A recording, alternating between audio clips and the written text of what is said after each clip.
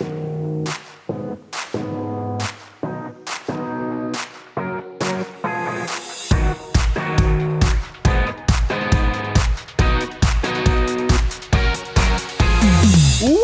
to Punchboard Paradise, coming to you from the heartland of America in Omaha, Nebraska, where we discuss the world of tabletop gaming, the topics that affect the board game community, and give honest and fair reviews of the industry's hottest games. In episode 105, the Punchboarders talk about some recent plays. We reach into the mailbag for a question and then review the new Cranio Creations Golem. Hey everybody, I'm Clef. Golem.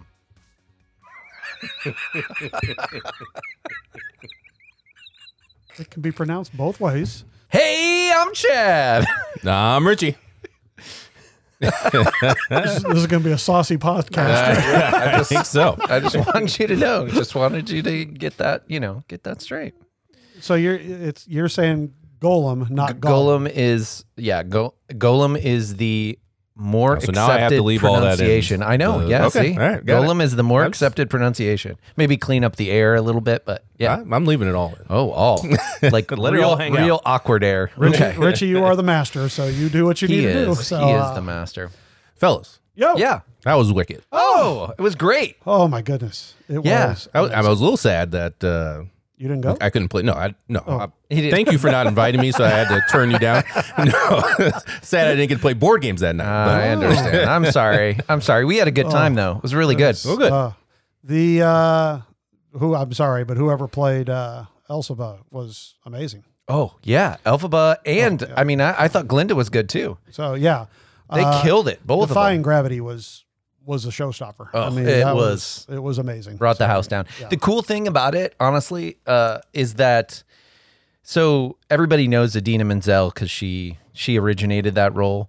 I would say this woman who played Elphaba, and I don't have the playbill, so I'm sorry I don't know her name, but I would say her voice with the notes was more effortless than Idina Menzel. Like she was able to hit those notes and sustain them like it wasn't much work, which was is good. impressive. And I don't think you need to apologize. She does not listen to this podcast. Hey, you never know. She could be local. Well, Her last name is Guzman. No, this is a Guzman traveling was her last tour. name. But yeah, anyway, it was really good. good. And Finn enjoyed it a lot, So what did Stephanie? Because you said that she actually got to see it So, on Broadway yeah. with the original cast. and She everything. was very impressed with the lead. She thought they were fantastic. It was really interesting, though, because she comes at it. I'm not in the biz anymore, right? And she does a lot of directing for the Rose and stuff. And she goes, you can tell that was a show that was directed 20 years ago. Like the staging of it was very like...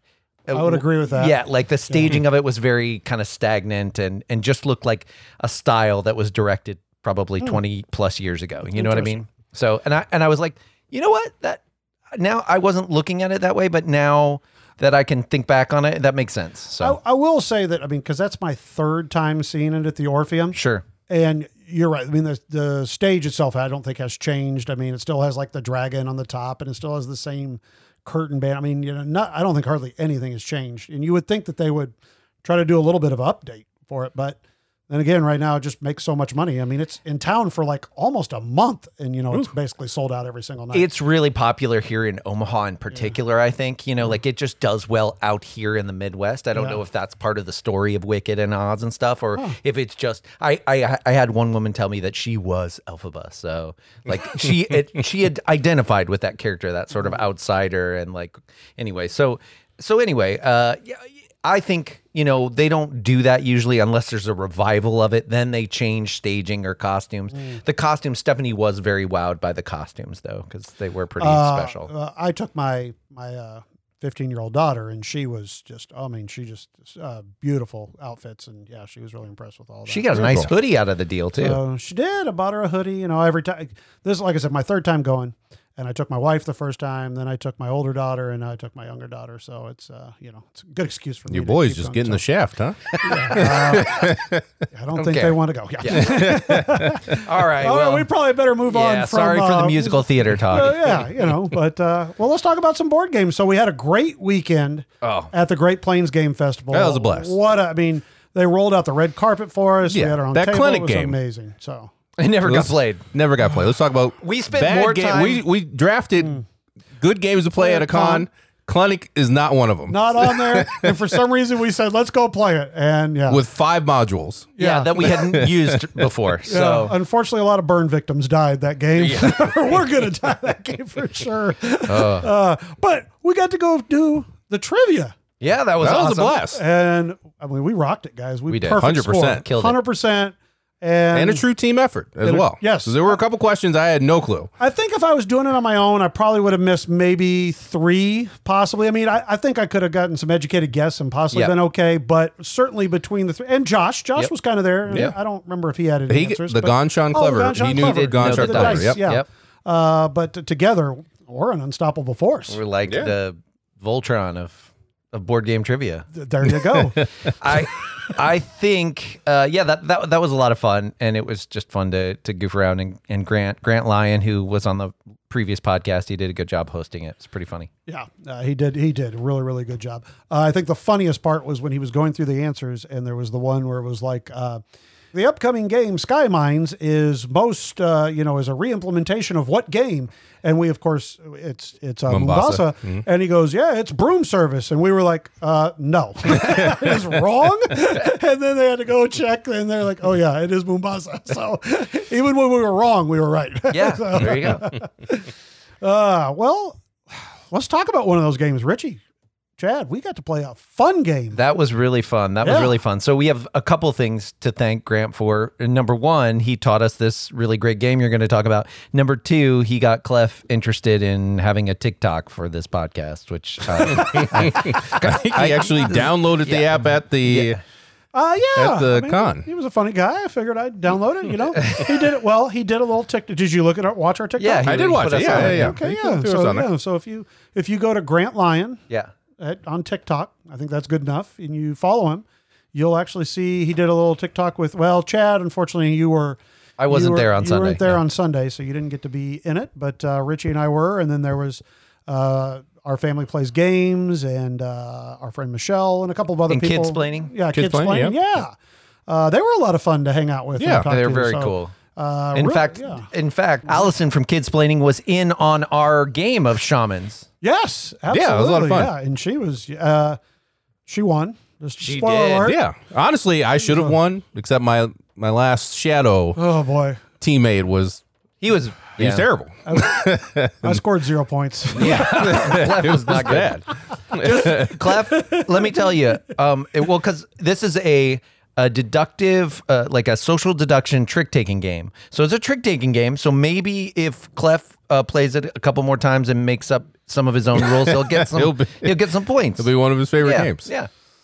And now you're Nice little dig there. I like that. I like that. It's like Joe Farrell on Slack or whatever he did to dig me. Yeah. Yes, Joe did have a very funny post on the BGG forums. We don't Yeah. need to read it. We No, can move on. go We check can it out. move That's a on. little- Yeah. Go check it out. Yeah, sure. Yeah, Joe. So we got to play this great game, Shaman. So really, the first thing I'll tell you, it's a trick taking game, but it has social deduction in it, where you're going to get handed out a card to start with, and you're either going to be a shaman or you're going to be a Shadow. shadow. That's right. Yeah. Okay. And so depending on what team you're on, you have a different objective that you're trying to do. And basically there's just kind of a little, board in the middle where you have a token that you're moving up. And as a shadow, you're looking to get the token all the way to the end. And as a shaman, you're looking for it not to make it to the end.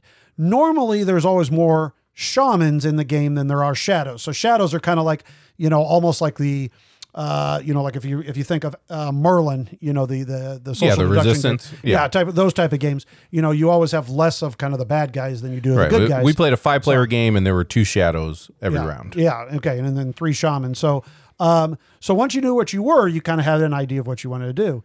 Then somebody would start and they would lay out a card, and there was different colored suits. And you could the next person could either continue and play that same suit if they had it, or they could play anything they wanted to. It's not like you were never had forced to follow suit. If you were a shaman, you'd wanted to follow suit though, because then the token didn't move up. If you were a shadow, you maybe wanted to play a different suit because then it made the token move up. But obviously you don't want to reveal yourself necessarily because there are ways to eliminate players in this game. And one of the ways the shamans can win is by eliminating the 2 shadow players. And one of the ways the shadows can win is by eliminating the shamans. Yeah, every time a shaman was eliminated, that bumped the track up. Way up. So it was, so you wanted to try to keep secret kind of what you were. And then, like I said, you were just, I think if you played like the lowest card, then you got like a token. If you played the highest card, then you got to lead the next suit. Maybe it was vice versa on that. But anyways, it was one of those things. So it was definitely very interesting as opposed to in a normal trick taking game. You're just thinking, okay, well, I want to win these tricks. But in here, you're like thinking, well, do I want to, maybe I want to kind of screw with it, or maybe I'm trying to keep with the suit, so I'm not going to win the trick. But if I win the trick, you got these tokens, which would get you more points. But yet everybody was on a separate team. So only one person was going to win because you were going to score points based upon winning. Yep. Right. And I'm terrible. Yeah, you are bad. Yeah. But the other thing I liked about it is that once you play, I think there were 7 cards in every suit. And once you played the final card, whoever played the final card and completed that suit got to take the action that was associated with that suit as well. Yeah. Which could be killing a player or possibly switching their roles with another player, stuff like that. So. Right. Yeah. And you guys were mad at me because I was on your team, or you surmised that I wanted the shadows to win at one point when I didn't. I was a shaman player, but I wanted the bonus 2 points because actually in this game, 2 points is a lot of points. Big, yeah. And so I wanted to fill up the suits. And so basically there was one card left to be played of that suit, and I knew that if I played it, I was going to get that power, but nobody else had it, so it was going to move the shadow track up a lot. So there's that give and take that makes it really interesting there. Yeah, I'll tell you who's good at it. Was Allison. Yeah, she won it. She won it. Every time. I never. I never. Well, honestly, my whole game was blame Chad every round. That was true. And it worked. I did fairly well until I was teamed up with you. But My bad. I liked this game, though. I thought it was a lot of fun. This would definitely be one. We should almost try to track down a copy. I think they had them on Amazon when I looked last. Yeah. So, Okay. Yep. All right. Yeah. So I think it was a fun little game. I don't know if it would have a lot of staying power for me, because I think it might just kind of like, like Merlin and Resistance. I thought at some point was like, okay, it's kind of the same thing. But definitely I like the twist on it, with adding the trick taking and the... If you are a person who likes trick taking games, I feel like this is a good a good one to have in your stable of trick taking games. So you wouldn't pull this out every weekend like you might with Skull King, but it's one that if you have a group that likes trick taking games, every so often it's fun to pull out. Yeah, totally agree. Yeah, definitely. Well, I did get to play something a little heavier this week. Really? Okay, yeah. All right. And I was pretty excited to get the chance to play this. Now, this is very much an initial observation because we just kind of played the playbook, but we played Triumph and Tragedy from GMT Games. Yeah. And this is and many of you have heard me talk about block war games. This is a true 3-player block war game where it is set during World War II. And you have the typical Axis powers, and then you have the USSR kind of as one player, and then the other player plays all the rest of the West countries. And it's, like I said, it's very similar in the fact that you've got blocks and they've got power and toughness on them. But what's really cool is this kind of starts like in 1936, and it's before war has broken out. So, because obviously it's a few years before, Nazi Germany kind of does what they do. And so you have these cards that you draw and you are like building up your production. And then this is where you get to start to get new, different, either armies or planes or submarines and boats. And you can you almost have like a buildup period before you actually start the war. So it was very interesting how the card play was. And so my first impression is I cannot wait to play this game for a full play. I think it looks absolutely tremendous. We also there's another one that's called Conquer and Conquest, which is basically the kind of the Pacific front, so then it's the USSR on one side and then Japan and America on the other side. So for the three, they're all 3-player. Both of them are 3-player block war games. Beautiful production, looks great. Everything about it just screams it's going to be a game that I am going to love. So I'm excited, and certainly once I actually get a full play of it, I can report a little bit more. But if anybody's looked at it and thought, ooh, that might be a game that I'm interested in, definitely I'm going to say first impression is definitely very good for me. Does this have the deck building, or am I thinking of something else? It does have not deck building. No, I would not call it deck building. You are drawing. You have 2 decks of cards that you can draw from when you get these, points of production. And one is kind of diplomacy cards where you're trying to take over, have diplomacy to take over different countries. And then one is kind of, they're multi-use cards, I guess is maybe a better way to put it, because both decks have a little bit different things, but the cards are multi-use where they might have some technologies on them, or they might have like factory so that you can build up your factories. So you kind of have to decide how you want to use the cards. So very cool. Yeah, so, I forgot about that part. That is really neat. So then I think I'm thinking of Time of Crisis. Time of Crisis has deck building in it. Time of Crisis has deck building. So, but yeah, that sounds great. The only ding on this that I've heard is that it can be pretty long, which again, I would agree. I think this is like an all day sort of affair. I think this is going to be a long game. Yep. I agree. I don't think it's going to be short by, I don't think it's going to be 8 hours, but I can see a 4 to 5 hour game probably for your first play for sure. Sure. Yeah. So, yep. So I think that's it. I don't think we have any other recent plays we need to talk about, Richie, right? We're ready to move on? Yeah, I think we're good. Yeah. Okay. Oh, Chad. Sorry. Yeah, I mean, honestly, I don't have a lot new, but I can say that I played a little bit this afternoon with my buddy Rihanna in between her tour schedule, and Jay-Z didn't stop by? No. Okay. Does she ever just fly you out, or she always comes to your house? That's a little weird. I think that's part of our relationship, just that she likes to get away from it all. Okay, she probably doesn't want to have Chad out there with her. This is kind of a secret. It's an undercover friendship. Anyway. So my buddy Ree, I taught her some LCG stuff. We played a little bit of Lord of the Rings, which obviously I've been into, but also I came back to Arkham Horror LCG, which I appreciate the storytelling in that game a lot. So I'm really enjoying that. And she was like, "Oh, I'm loving this," and she's like, "This reminds me of Magic," and I was like, "What?"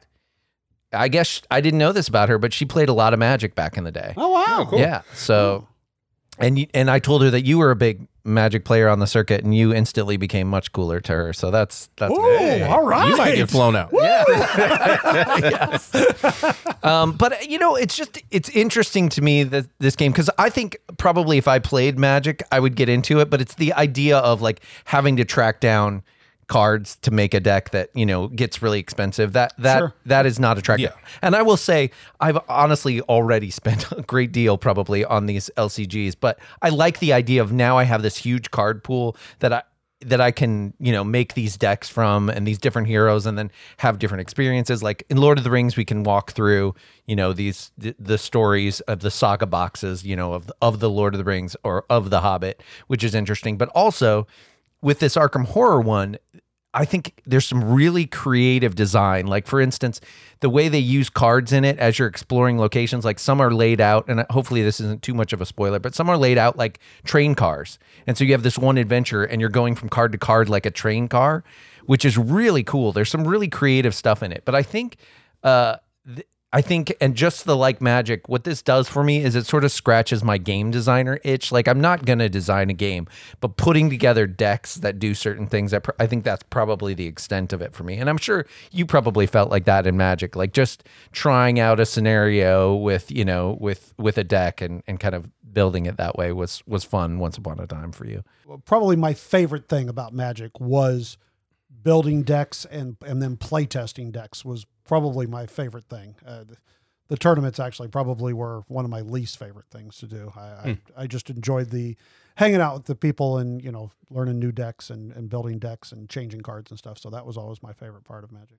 Cool. And you said it plays good solo as well, right? Yeah. I need to tell my brother-in-law about it because he loves War of the Ring. He just got Battle of the Five Armies. and I know like his wife is trying to distance herself from those types of games.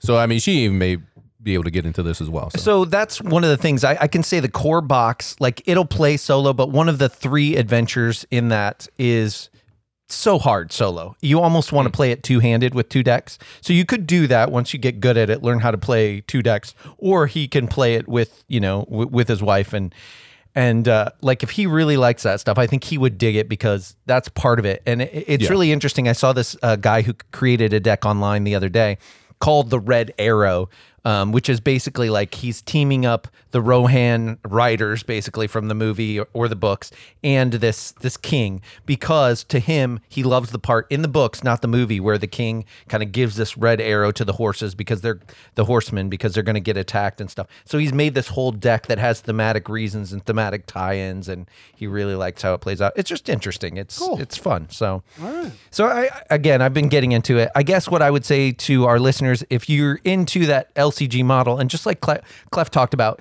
the nice thing is it is a cooperative game, and so it's not that scene of Magic. You're playing together, but you each have this deck that you've created, and you're trying to, there's too much going on to sort of, I think, quarterback. So I think you kind of get the good feels of trying out a deck with somebody else. Nice. I would say if you're really into Arkham Horror, that probably has the most story and creative use of cards. Plus, when you finish a campaign or a story, you get experience points based on what you beat or how you beat it. And then you get to add cards into the deck, and it feels like you're powering up your investigator hero.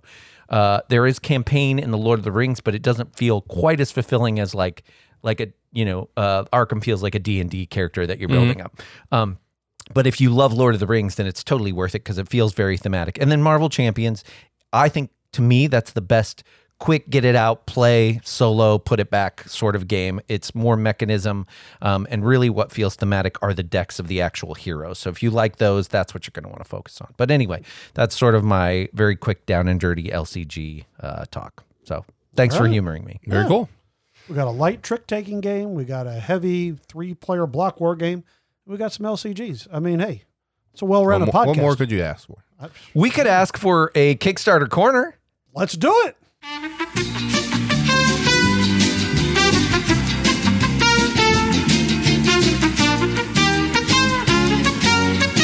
So our buddies over at Eagle Griffin Games are releasing some map packs for Age of Steam. And everybody knows, if they've listened to this podcast at all, how much we love Age of Steam. There are 13 new expansion maps. There are basically packs. You have 1, 2, or 3 different volume packs, and they've kind of spread out the new maps within these so that if, like Richie, you have some of those maps. I mean, I have most of them, but if you're new or if you just got the deluxe the last time, I mean, it's a great deal. It's a slam dunk. Let's talk about some of those maps real quick, because I think packs 2 and 3 are new. So we got in 2, there's like Italy, which that was brutal. Fun. That was a fun, brutal map. Mm-hmm. You could take those black cubes and deliver them on people's routes, and then make for negative income. Yeah, make their income go down. That was great. Did you guys play Seattle Metro? I think. No, that's a new one. I know Ben Coverly said he's played it, and he said it's really good, but no, that's one we did not get to play. Okay. Yeah, and that one's a possible solo one too. There's, of course, the expansion volume 3 is some of the new maps that you guys got at Age of Steam Con this past year. Pacific Electric, which you liked. Great map. And they have Southern China, which I know you really liked. Yeah. In there. Oh, you still haven't gotten to play. I still haven't gotten to play it. And Disco Inferno. Oh, man. Yeah, Disco Inferno is a classic. Did you go into the Age of Steam forums and respond to that guy? Sorry to do a little business on air. You're supposed to put up your... I have been very busy planning PPCon, okay? It's not like an easy thing to do. Right. Well, he listens to the show, so there's your explanation. So. And there is the infamously a little bit too long for my taste Sweden Recycling one in that pack too. So that's such a good map. Good. Yeah. I think you need to play it again. I will. Mason takes his time in a game. That's all. Yeah. And the Lincoln Funeral Car, one of the Lincoln Town Car is a different one. We'll get that one later. I got to play a couple of different versions of that, so I'm assuming I think the latest one I played was what's coming out. Right. So, but yeah, it's good. Yeah, I think it'll be really good if you don't have any of the other maps in there yet. This is a good get, and if you're looking at whether to back it, so when this drops, you have 1 day to back that, but you could probably late pledge. But if you're wondering too, Heavy Cardboard has playthroughs of a lot of these new maps, so I would check that out too because that's a good resource. And if you dig back far enough, I think most of these maps have been played on their channel at some point. So. Right. Yeah. So check that out. That's a favorite from us. Hey, Punch Bunch. Are you tired of having all your resources and chits all over the table? Well, do I have a solution for you? Magnetic hex trays from 3D BitSpace. They will keep your table organized and be a huge space saver. So head on over to 3D BitSpace at Etsy.com and order yours today. And if you mention Punchboard Paradise, you're going to get a free hex tray. You know, there's so many games. I walk into the store and I'm overwhelmed. And then they're just kind of stacks on stacks. It's kind of a mess. I'm going to tell you what to do. All right? You should go to Hobbytown in Lincoln, Nebraska. You know why? Why? Because they have a great staff there that's going to help you pick out a game. So they'll help me choose a game that's right for me and my family? Absolutely. You go in there, you kind of tell them maybe what you're interested in. All their staff is very well knowledgeable about games, and they can pick out different ones. They can make suggestions. And you know what? If they don't have it, you know what they'll do? What? They will order it for you and get it, and it doesn't cost you any shipping. That's big in today's world. You got 2 locations in Lincoln, Nebraska that you can go and go get all that great help from their great staff. Fellas, we got a question. All right. From the mailbag. All righty. This question is coming from John Rice on our Slack channel. Which game do you think is criminally underrated by its BGG ranking, and why do you think that is the case? That's a good question. There were some great answers on there already. Yeah, there was some good discussion around it. Wildcatters is a great choice for sure. Mm-hmm. And Magnastorm, which you picked up a copy recently here, right? I did for a giveaway. All right. Hey. Yeah. PPCon. So get excited because Evan thinks that one is criminally underrated. So. Well, okay. So there's some good ones. So, Chad, what do you think is a game that's underrated? Well, I will give my big one first, and then after you guys go, I probably will have this as an honorable mention. But I'm gonna say Tramways. Tramways is outside of the big ones, right? I mean, we should have rolled for this. Apparently, if you look, its overall rank is 1,357. Yeah, I mean, I've played a few iterations of this game, even in the card form where he put out, that kind of solo game or 1 to 2 player game of it. And the solo game, I should say, of Tramways is a little bit different, but it's still satisfying. Anyway, Tramways would be my pick, and the reason I think it's still criminally underrated is two reasons. I think. It didn't get mass production because originally it was a Kickstarter that he just produces all those things by hand. Mm-hmm. And then it was put out by Ludi Creations, again, like very small print run still. He's going to do a Kickstarter of this very soon with all the bling bling. And that should probably get wider print run or wider attention, I would say.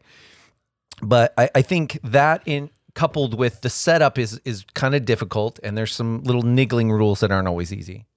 Possibly the second thing is maybe people have been taught by you, and then they've not been taught the right rules, maybe? I taught the right rules the first time.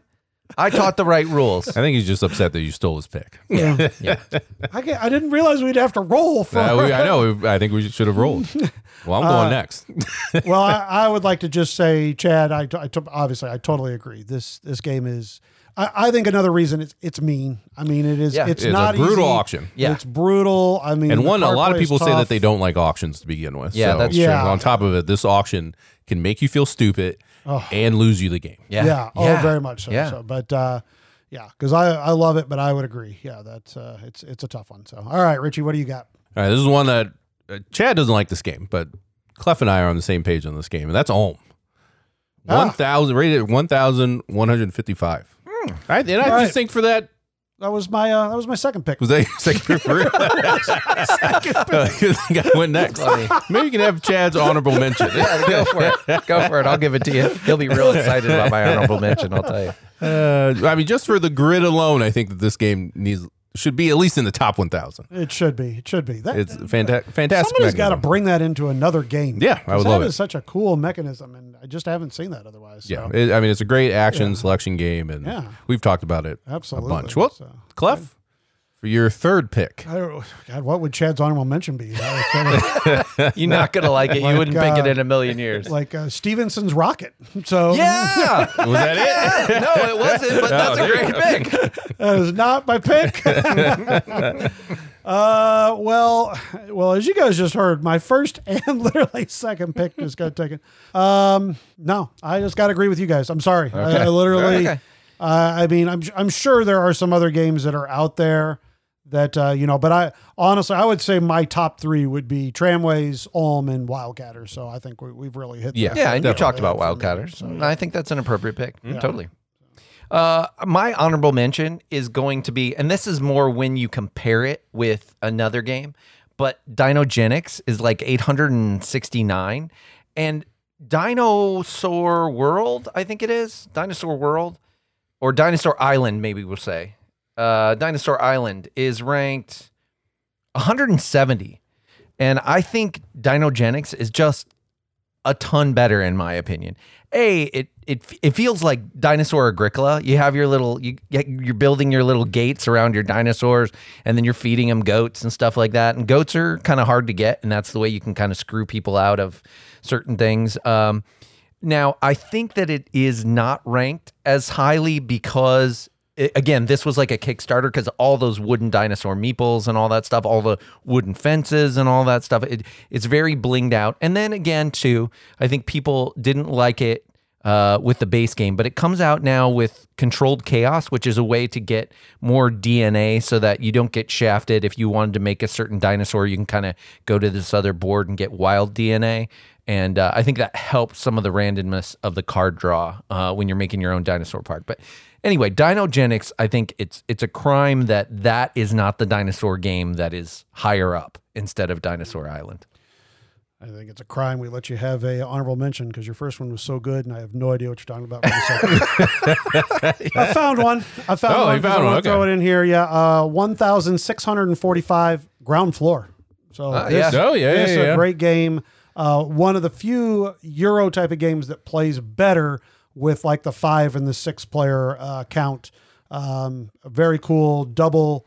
Like you've got the technology and the money kind of currency, the currency that you have to use. And it's tight. And you got to keep both of them going. And it always seems like you've got enough of one and not enough of the other. It plays better with 5 unless one of them's Brent. But yeah, I agree. Oh, yeah. And his wife got locked out. And Chad has to drive him to the gas station in the middle of the night. Oh, boy. Okay. All right. Good question, John. Yeah. Appreciate it, John. Yeah. We ready for a little featured review? Yeah. Let's do it. All right.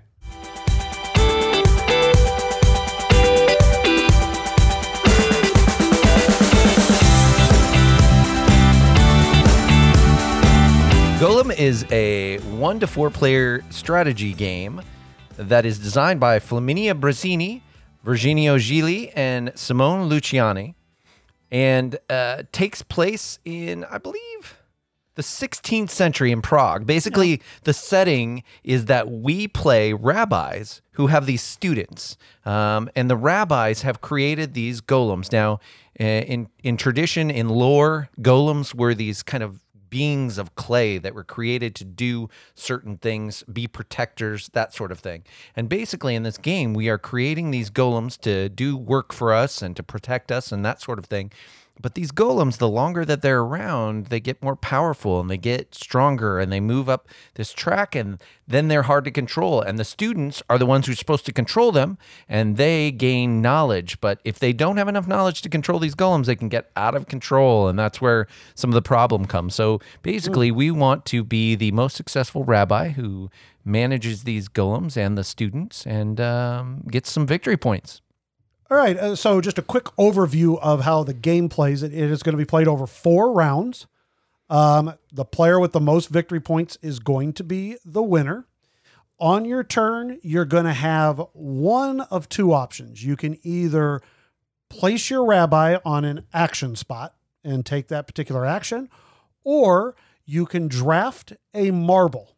So the unique thing about this game is it has a kind of a tray where you're going to drop these marbles in, and then the marbles roll down, and they are going to be different colors, and then they're going to be by different action spots. The more marbles that are in the row, the more powerful that action then becomes. And those actions are going to do things like help you build more golems. They're going to help you build artifacts that are going to give you different powers and income. And then they're also going to gain you knowledge and allow you then to draft these cards that you get to tuck under your player board to get you different powers and things like that. As Chad kind of alluded to, you're going to have these 3 tracks that you're going to be moving down. On the top, you're going to be moving your student, or kind of the person who's kind of trying to control the golem. And then the bottom part is where the golems are going to be kind of moving down this track. And in fact, you're forced to try to move them kind of down the track in the game. And you don't want to let them get too far away. Otherwise, then they start costing you resources, and it can eventually cost you victory points if you don't have enough resources for it. Well, like I said, back to the marbles, they're different colors. And so that will correspond to what track you can kind of move your student up. And there's like a round card that will tell you what marbles, if you draft these, you kind of get a bonus. So you kind of want to, but then there's also white marbles that are wild, but they don't let you move up at all. And then there's one black marble that will let you move up like 2 of your students. So it's kind of more powerful, but it's certainly, you won't get that end round bonus because it's not a color at all for that matter. So, as I said, you kind of on your player board, you're always going to have 3 things that you can work on upgrading. You've got your golems, so you can actually upgrade your golem powers to make them kind of more powerful. You've got the artifacts that what those do is just kind of bring you income. And then finally you have the knowledge track, which kind of, the higher you go, the more cards you can kind of tuck. And then they kind of do like kind of a chain reaction like Deus, where, if you put them in the same row, they're going to start comboing and make you have more abilities and stuff that you get for that. I will say real quick, just for you imagining, if anybody's played Grand Austria Hotel, I would say this is very similar to that in the sense that where kind of the marbles are, the more where they're at, where in Grand Austria, the more dice, the more powerful the action.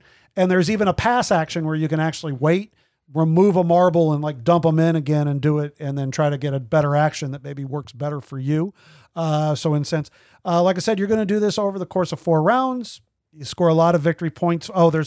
And each one of the upgrades has these menorahs, and the more menorahs you flip over, and then you get to times them by something, and then the game, that's like a spot where you get a lot of your victory points there at the end of the game. Right. Yeah. You multiply the blue menorah by how many books you end up with. You multiply the red one by the golems that you've created, and you multiply the yellow one by the artifacts that you've done.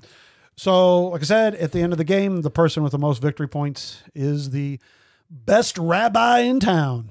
Yeah. All right. Well, thank you for that rule summary. Yeah. I tried to do a voice, but they wouldn't let me. Thank you. Well, let's talk about art and components first, as we do, and we can talk about rule book too. What did you guys think about the art and components of this game? Solid. No. Except the Red Street. Yep. Okay. Yep. But complaint number 1. Okay.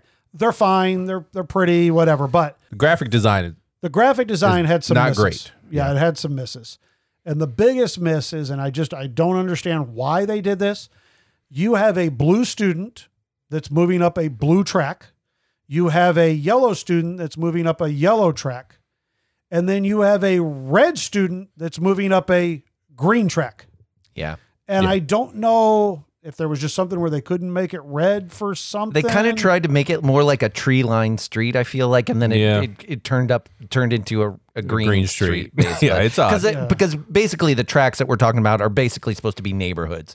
And the golems can do work at certain buildings that they run into. And the students, if they're far up enough in the income phase, can get certain bonuses by being further up in the neighborhoods too. But it always was an issue with any new player, and sometimes even with people who had played it before, like, oh, right, that's the red street. Okay, got it. Yeah. So that was a little off. That was a miss. Also, the iconography, one, it's overwhelming, but I mean, that's a lot of their games, and it's language independent, so I get it. But they use certain icons to represent two different things. Like the one that always bugs me is to create a golem, they have that icon for it, which shows the golem. And then to the one neighborhood tile, it shows the golem, it shows that golem, and with an exclamation point next to it. Right. And that means, it doesn't mean create a golem immediately. It means activate the adjacent neighborhood tile and just work that golem there.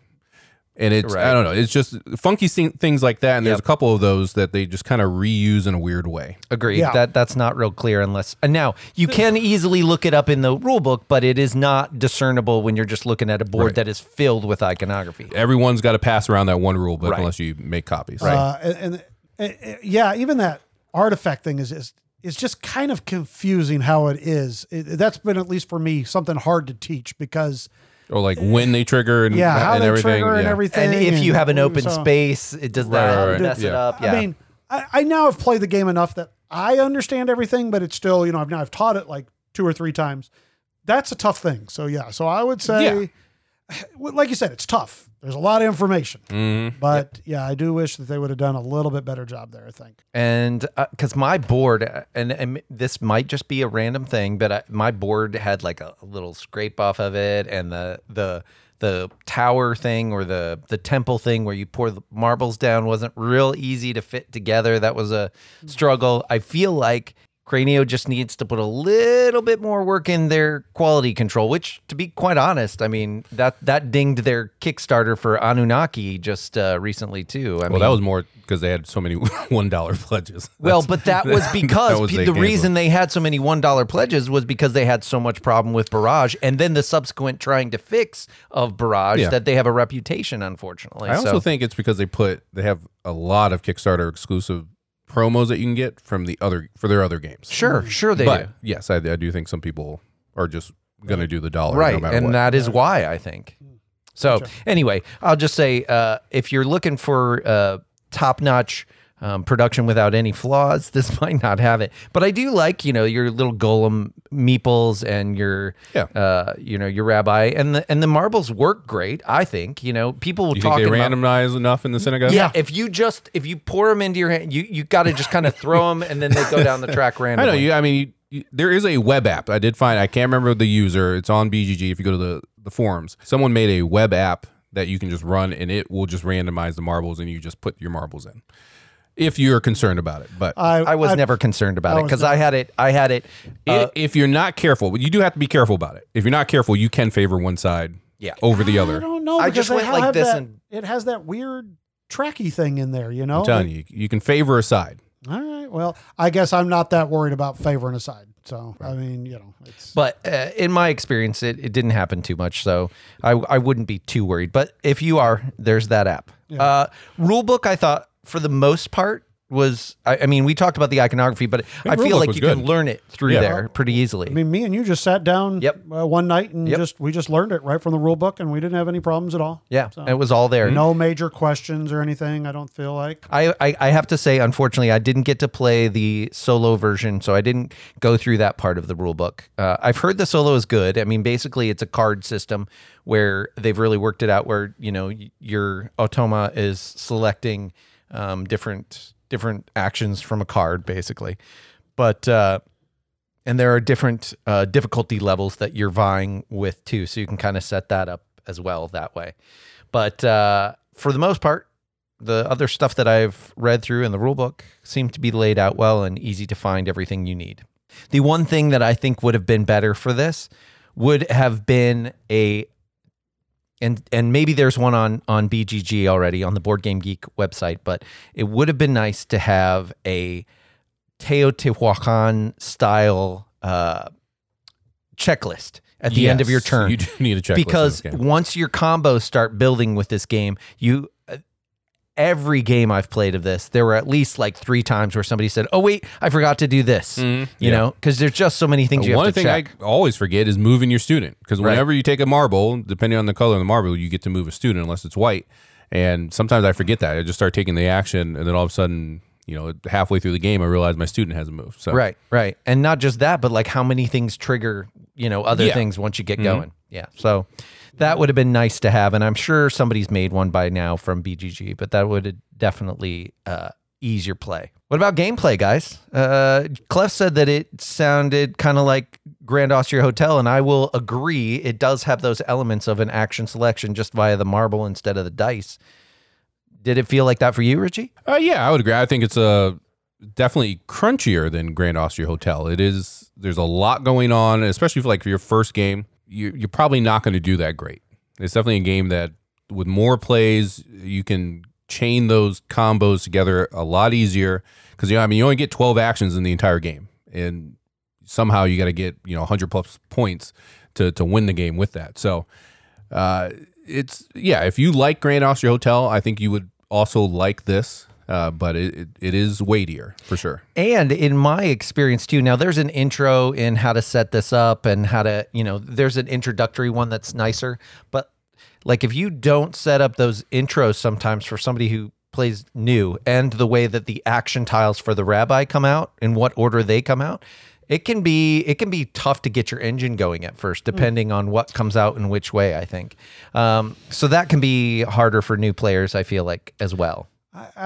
So after I learned it, and we initially set it up with that, every time I have taught it since then, I've just done the randomization, just because I feel like I don't know. I didn't find that to be that big of a difference. So in my opinion, at least where those neighborhood tiles were or anything like that, I didn't. I don't know. Yeah, I think the objectives more than anything else, they have those intro objectives just to give to someone, at least to give them, to know what to go after. I think it's helpful, just because, at the beginning, after you get all those that huge rule dump at the very beginning, and then trying to think of, how to score points can be difficult in the long term. And I remember Chad and I with those objectives, it was like, we were almost done with the game. We were like, oh yeah, what about these? When you're first trying to learn it, it's like, whoa, so much. But okay. I agree there. I think in every game that I played, you definitely noticed the new players versus the people who had played the game once.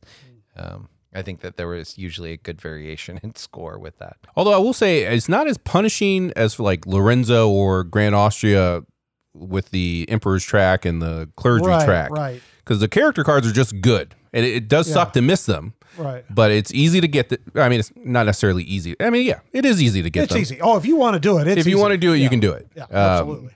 But yeah, it's just a nice extra action that you're getting if you do that, instead of being penalized in like most of their other games. Really, their only penalty is the knowledge you have to spend to control your golem. Yeah, and that's not all that hard, honestly. It's not. If you're not watching for it and you let your golem get really out of control, all of a sudden it can start to. Yeah. I think once again, I think that because Joe and I played a game with Ken. It was Ken's first game, and he killed one of his golems right before the end of the round.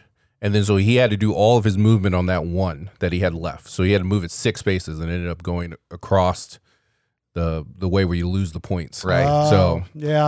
But that was just more because of his first time playing. Yep. What you're doing. So yeah. What did you like about what this does, Clef? Like what were the good feels for you in the gameplay? It's a nice puzzle. It's it's an interesting puzzle about which marbles you're going to take and which actions, and kind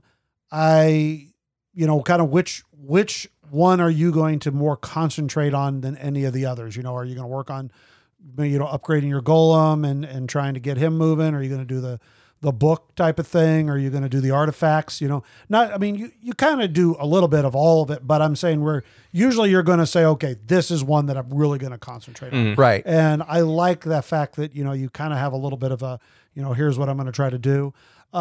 Little bit of cat and mouse where, do I want to take a marble, better action, or do I want to put my rabbi on a really good action space? And plus the higher you go on those action spaces, that determines player order for the next round. So sometimes that could be very important too. So I liked that.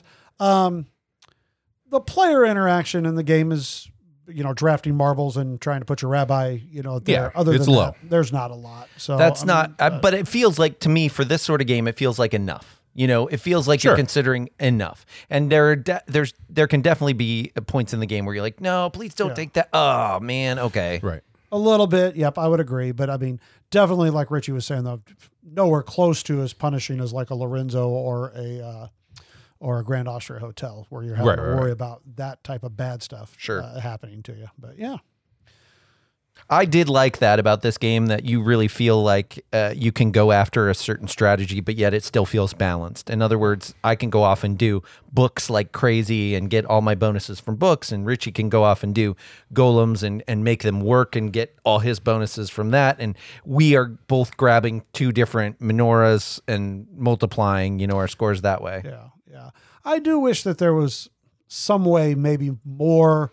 Like on the student track, I almost wish there was more like menorahs that you could grab, so like, there would be I really want to make sure to take a blue marble to move my blue student to get a menorah type of thing, before somebody else does. And maybe the blue marble doesn't really help me otherwise. I wish maybe there was a little bit more, interaction in that way. Yeah, you're not going to get, there's only one menorah on the track, but as you get down the way, you are getting victory points. Right. As income. Right, so, but I'm just saying there's no competition. Students could be on the same spot and you're getting it. Yeah, that's what I'm saying. One thing I did see in 3 and 4 player games of this too is that the killing of the golems, we didn't really talk about that, but there's a cemetery at the bottom, and when you kill your golem, you can put your golem in that cemetery and get a bonus. And so sometimes putting them there first is a big deal, because if all the spots get taken up, then you're just not really getting anything for them. Yeah. I think there's maybe 2 or 3 bonuses down there that are really good. Especially if you get the upgrade where that gives you double. Double. Yeah. So yeah, if you're maybe one of the first 2 or 3 golems that you kill, after that, it's 2 knowledge. It's what to do type of thing, or whatever. But yeah. All right. So let's move on to player count. We just kind of alluded to it. I'll say I think the game is fine at, and I'm obviously not going to talk solo, but I think the game was fine at 2, 3, and 4. I will say I think you're going to have higher scores at a higher player count because you have more marbles. So your actions are bigger when you take those actions. Yeah. As opposed to in a 2-player game, you just have less marbles. You're just not going to take as big of actions. Right. And since you're not fighting over necessarily anything all that much, it's just going to be, I don't even want to say easier. It's just going to be better actions that you can kind of take. Agreed. In a way. Sure. However, otherwise, 2 players, I think is just fine for the game. I've played it quite a few times at 2 players, but had a fine time playing it 3 player and 4 player also. I prefer 2. And 3 players is fine. 4, I don't necessarily need that 4th person. It extends the game a little longer than I would want. Yeah, and if you have somebody who, because this does, you do have to consider some stuff because of your chaining reactions. If you do have somebody with AP, it can be a long game. Yeah. It really can. But it's not terrible, especially if it's experienced players at the table. Right. But I would not want to be in a game with 3 new players. Yeah. Playing a 4-player game. No. Yeah. I wouldn't want to do that with almost any game. I like 2. I'd say 3 is the sweet spot for me for this game, as long as everybody knows what they're doing relatively. What do you think about the variability and replayability? 2 separate questions for this game. Well, starting off with the variability, I think it's fairly low. I realize you're going to have different cards that are going to come up there, but those cards are all basically the same card. I mean, they're they're all doing the same type of things, and the objectives that you try to do at the end of each round, once again, not much different either. I mean, in between them. So you get to see all the same action spaces every single game, just kind of where they come up at. But I don't know if I would say that makes it very much variability in a game. No, I mean, that's really a lot of their games. I mean, Grand Austria is the same way, Lorenzo's the same way, where you're going to see the exact same character cards coming out. Yes. It's just how you go about doing your puzzle, essentially. Right. But I would say that both of those games have quite a bit more variability because like Lorenzo really makes a difference on where cards come even in that same row, like if they're cheaper or more expensive, there can be a lot of variability there.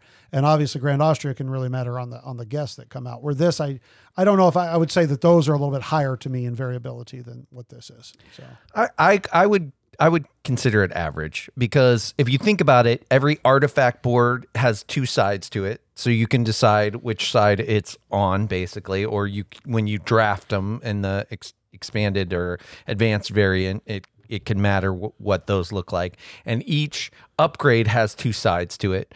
And then you have the neighborhood tiles, which, they're not that different, but still, if you get some and a different layout, that can change the game a little bit. And there's a lot of book cards, even though they don't quite feel the same, the way that they're going to stack into slots, because only one slot can each have a color unless you get a black card, which can be any color book. And then you also have the objectives, which there's a pretty fat stack of objective cards. Now, a lot of them are the same, like, oh, this golem goes here, or this student goes here, or whatever. But still, I think it's average in my opinion. I don't feel like it's low for that. Replayability. I think it's got some replayability in it because I do think that there are some different strategies that you can kind of work on. Now, maybe not a lot because obviously there's just the 3 parts of it that you're kind of doing. But I feel like, I think I've played this now 5 times and, I've enjoyed every one of my plays of kind of trying to figure out the puzzle. Now for long-term replayability, I don't think it quite has the replayability of say Lorenzo or a Grand Austria or certainly a Barrage for me. So I would say average for replayability. I am probably just maybe like just a tick higher. Because as I've played it more, I've enjoyed it more. I've enjoyed figuring out that puzzle more, and trying to get around when people take a certain marble or they take an action spot that I was planning on doing, trying to figure that all out. Last game I played, I tried not to take any artifacts. I tried to just go red-blue as far as the actions go and trying to get my points off there. I lost, but I didn't do terrible. Right. So I think there's stuff still left to explore in there. Right. Yeah. I would say I'm with Richie in that I feel like it's got some replayability. It's not one I'm going to take off the shelf every week for, a couple months, but I will still be playing this. I anticipate wanting to get it off the shelf and play more games of it. I don't feel like I've seen everything there is to discover yet. Well, time to rate it. Yeah. Richie, give us that Punchboard Paradise rating scale. So at Punchboard Paradise, we rate on a 6-point scale, with a 1 being a game that makes you miserable and a 6 being a game that could be in your top 10 of all time. Clef. So I like this game. Certainly I played it first night with Chad and, I immediately ordered it. I am going to say that this, for me, I consider this is my brother-in-law Brian game. Like, I bought this because I knew he would like it and we would play it a few times and, really enjoy it type of thing. Does he? He does. Yeah, I was 100% right. Is this a new scale? So this is my new scale. Right. The brother-in-law Brian brother-in-law scale. Is it the bro law? It's supposed to what was that? Oh, the Brendan. the Bryden, was it? Yeah. Bryden scale. So bad. All right. Anyways, now I'm going to start off right away and say this would be on the lower end of the Cranios for me. Certainly Lorenzo, Barrage, even, in Grand Austria, and even Newton, Grand Austria is not Cranial, but, in that same designer, oeuvre. Type of thing. It's a little bit lower. I think the biggest thing for me that this game misses is that player interaction. And we've obviously talked a lot about this, where player interaction is a very big thing in games for me now, where I am not looking just to solve a puzzle and try to score the most victory points with my puzzle as opposed to your puzzle. I think it's got enough player interaction that it's, I like it. And I'm going to tell you right now, I don't know how many more plays I see myself pulling this off, because if we're talking 6 months down the road and somebody says, hey, let's play an Italian designer's name, I feel like it's just going to kind of drop below those other games. Okay. Now, that being said, I still think it's a solid game. I think they did a nice job. It's got some cool things about it. The marble thing is a cool idea, for sure. Yes, they could have just used dice and done, somewhat similar, but it's cool that they tried the marbles. I'm going to come in at a 4. So, I think this is definitely a 4.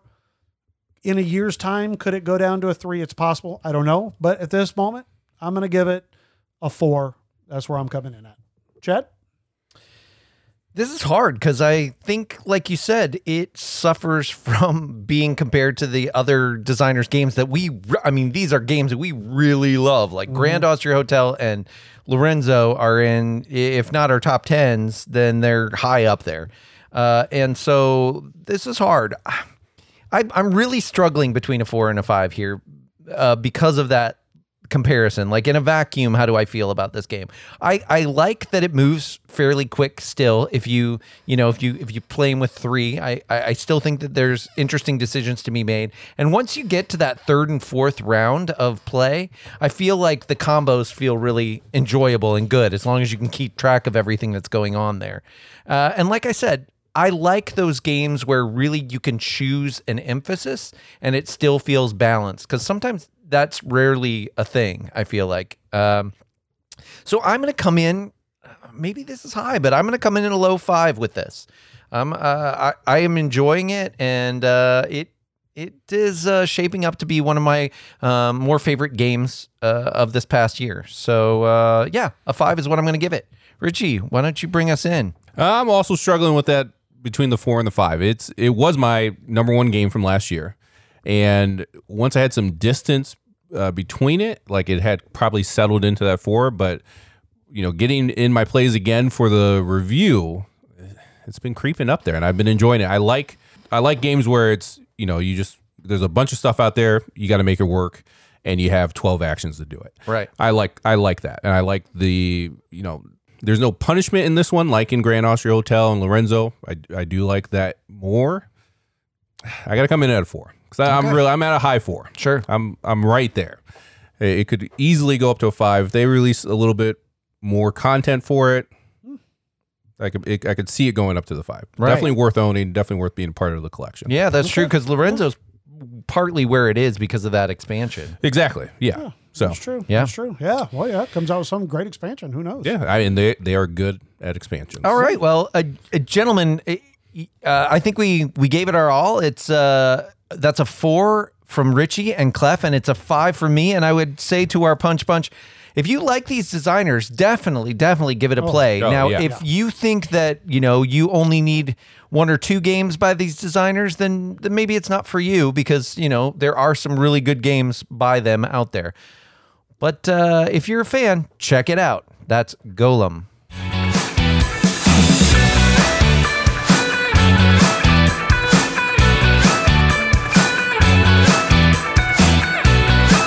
Remember this BGG Top 100 thing that we've been doing? I remember that a while ago. Ooh, maybe we should have done a little bit more than 5 each episode. This list is so ancient by now. Yeah, it is. It's funny, but yeah, I think Ark Nova is like 17. Is it really now? It's up there. It's ridiculous. Boom. Oh my goodness. All right, we're not going to talk about Ark Nova. All right. So what I got here is we are now into the top 50. So last time we did number 50 was Clans of Caledonia. So we're now ready to jump in. Number 49 is Mechs versus Minions. Ooh. I'm surprised this is still in the top 100, to tell you the truth. It's a really good co-op with a really good production. Yeah, I think that's the big part. Probably is a big part of it. But like I said, I'm surprised that, because it was really big hype, and since then I haven't heard anything about it. I mean, it will probably slowly fall out. But it's not like people are going back and redoing the rating. Redoing the rating. Yeah. And Ark Nova is actually 15. So well, so talk to you people there. So this is interesting though, because I feel like Mechs and Minions, like we were just talking about criminally underrated, and one of the considerations were what a small limited release it had. Well, you can't find this Mechs and Minions anymore. No, it was certainly you had to buy it at the time that it came out. I mean, I played through the whole entire campaign, which, I mean, that for me in a co-op, that's saying something. Yeah. And so, I mean, I think it has some it must have some pretty devoted, it must have some pretty devoted followers, I would say. Yeah. So, all right. So that was number, you got to rate it. You got to rate it. Right now, I'd give it a 2. I have no desire to play it at all. You're the only one of us that's really played much of it. I played through half of it. Okay. Yeah, we ended up playing it with the suckies. And it's an enjoyable, I don't like co-ops all that much. So, I mean, that keeps it from probably ever getting to like a 5. When you put in the production and the gameplay, it's a 4. I'll give it a 4. No, it's a 3. I gotta give it a 3. Better than Gollum.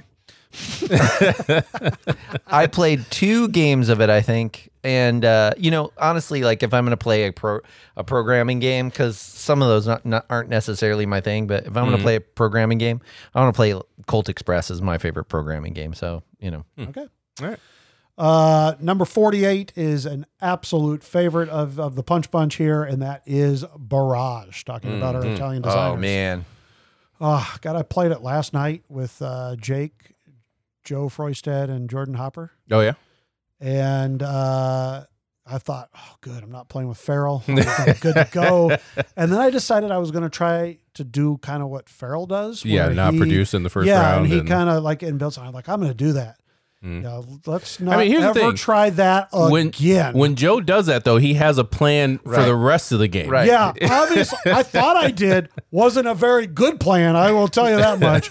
I scored my lowest total I've ever scored. It was bad. Yeah, Jake just ran away with it. The rest of us were just kind of vying for a second there. It was pretty bad, but it doesn't matter. I love the game every time I play it.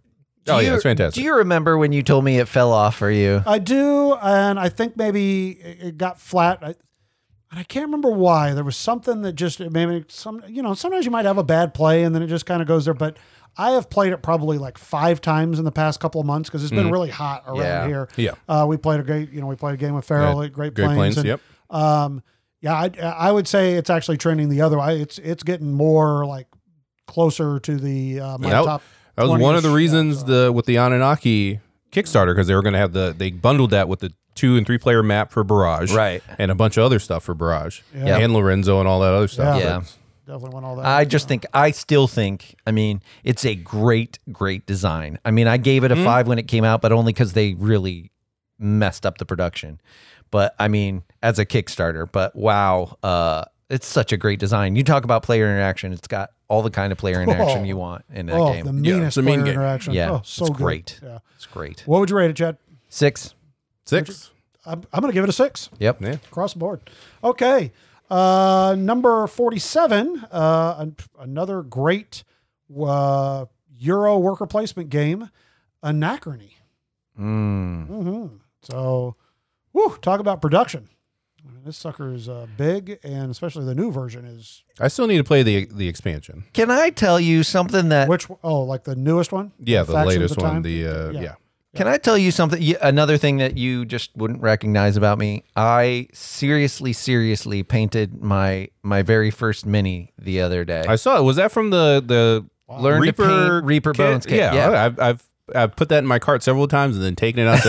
You're not going to paint anything, Richie. Really good. It's really good. It teaches you how to dry brush and stuff. It's really good. And I felt like totally in control. I could still do better than I did, but like for not having good lighting, which next time that's the way I'm going to do it. But that is part of my mission. Maybe it should be part of my mid-year goals. But I want to get my Anachrony painted. And so, I think that, maybe you could teach a class at PPCon. Maybe. No, I'm not going to teach anybody. I bet most of the people at PPCon are better at. Yeah. But I want to get this out more, get it painted, because those miniatures are so fun. You don't need them, but they're great. You don't need them, but you do. You do not. But you do. Ridiculous to say. You're just going to lay them on the flat on the table on top of a stupid token? On the token. So you can't really see who's in there? I've played that way and had no problems whatsoever. But how often do you play without the minis? So I think it was one time. I did it just to see, and it was really honestly no different. But you never went back to it. So I may not have played the game. As great as the game is, it is not only is it long, and the new Fractures of Time made it longer. Yeah. But talk about, okay, come back in 20 minutes after I've set the game up. I mean, it is a setup. It is a Lacerda type setup. Yeah, it's got a lot going on. Still good though. Solid 5 for me. Very solid 5. Yep. The nice thing is having, and you don't have it, but that big box arranges it's got inserts that arrange all your tiles for you, so you just pop them out. I know, but it's the size of a toddler, so it's got that going against it. That's right. That's all right. For me, like, I want to give it a 5, but I don't pull it off. Yeah, I know. Often at all, and I don't ever really think about it. So I'll come in at a 4. If I'm being realistic, I have to give it a 4 because same reason. All right. Our next one is a classic, an all-time classic here in Power Grid. I just rebought this here recently because that list is growing and growing. It's growing. Just because I've had so many people around me that enjoy it, that I enjoy most of the games that they like. And my first play was so long ago, and the guy that taught me didn't really even know how to play that well. So I want to give it another shot. I feel like maybe we should try to, who knows what's going to happen, but I feel like maybe we should try to get in a game of this at PPCon. Like, add that to the long list of... Only if PPCon was 2 months long. Yeah. We could get them all in. I've been itching to play this again. I don't even know why, but I even got the robots expansion. I don't think that's any good solo, but I just got it. So. That's for 2-player games, right? I think so. Yeah, you supposedly can even maybe play it solo, but I don't know. Who knows? I obviously you want to play this thing at 4 at least, but again, I want to get this out and play it again. I just haven't. So I'd probably come in at a 4. What about you, Clev? Once again, I mean, like you said, I feel like I want to play it, but yet I don't ever play it. I mean, I haven't played it in over 2 years, and I've probably only played it a few times, so I don't feel like I can give it too high of a rating. I'll say a 3, just simply because of inexperience with it. Maybe if I played it more and got to play some of the different maps and different things like that, maybe I would think it's I would like it more. But at this moment, it's I just say a 3 would probably be where I would come in at. Good point. Yeah, that's what I was going to give it. It was a 3, just based off of my one play. Okay. Number 45 is the first of the Italian designers, Tzolk'in, the Mayan Counter. Yeah, the definitely the first T game.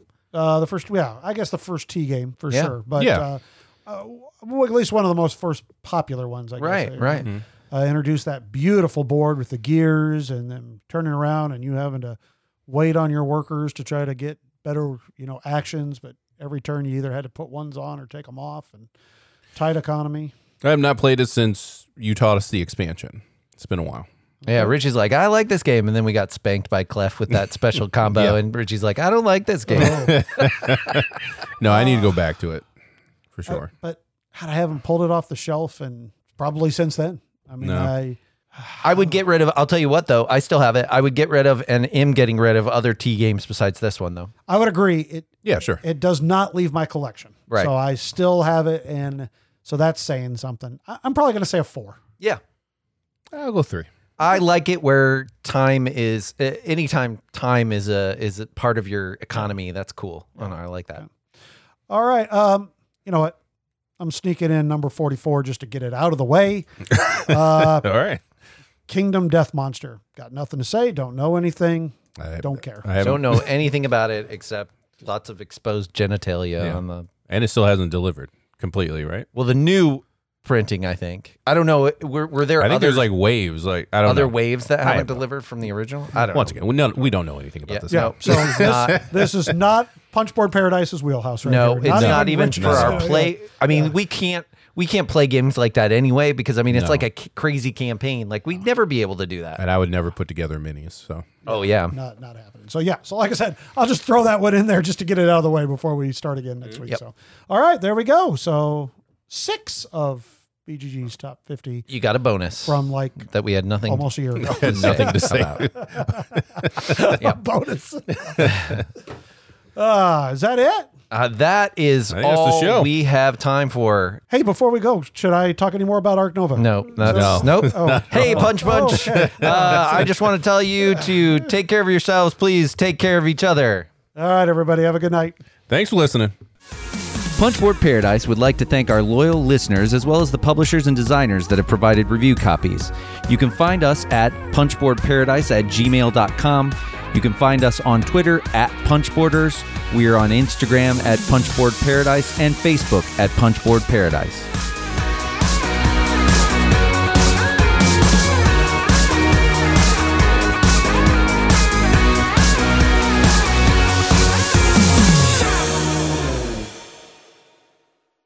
And you need to just come out and say that Ark Nova is the heaviest game ever. Otherwise, that's not going away. Yeah, right.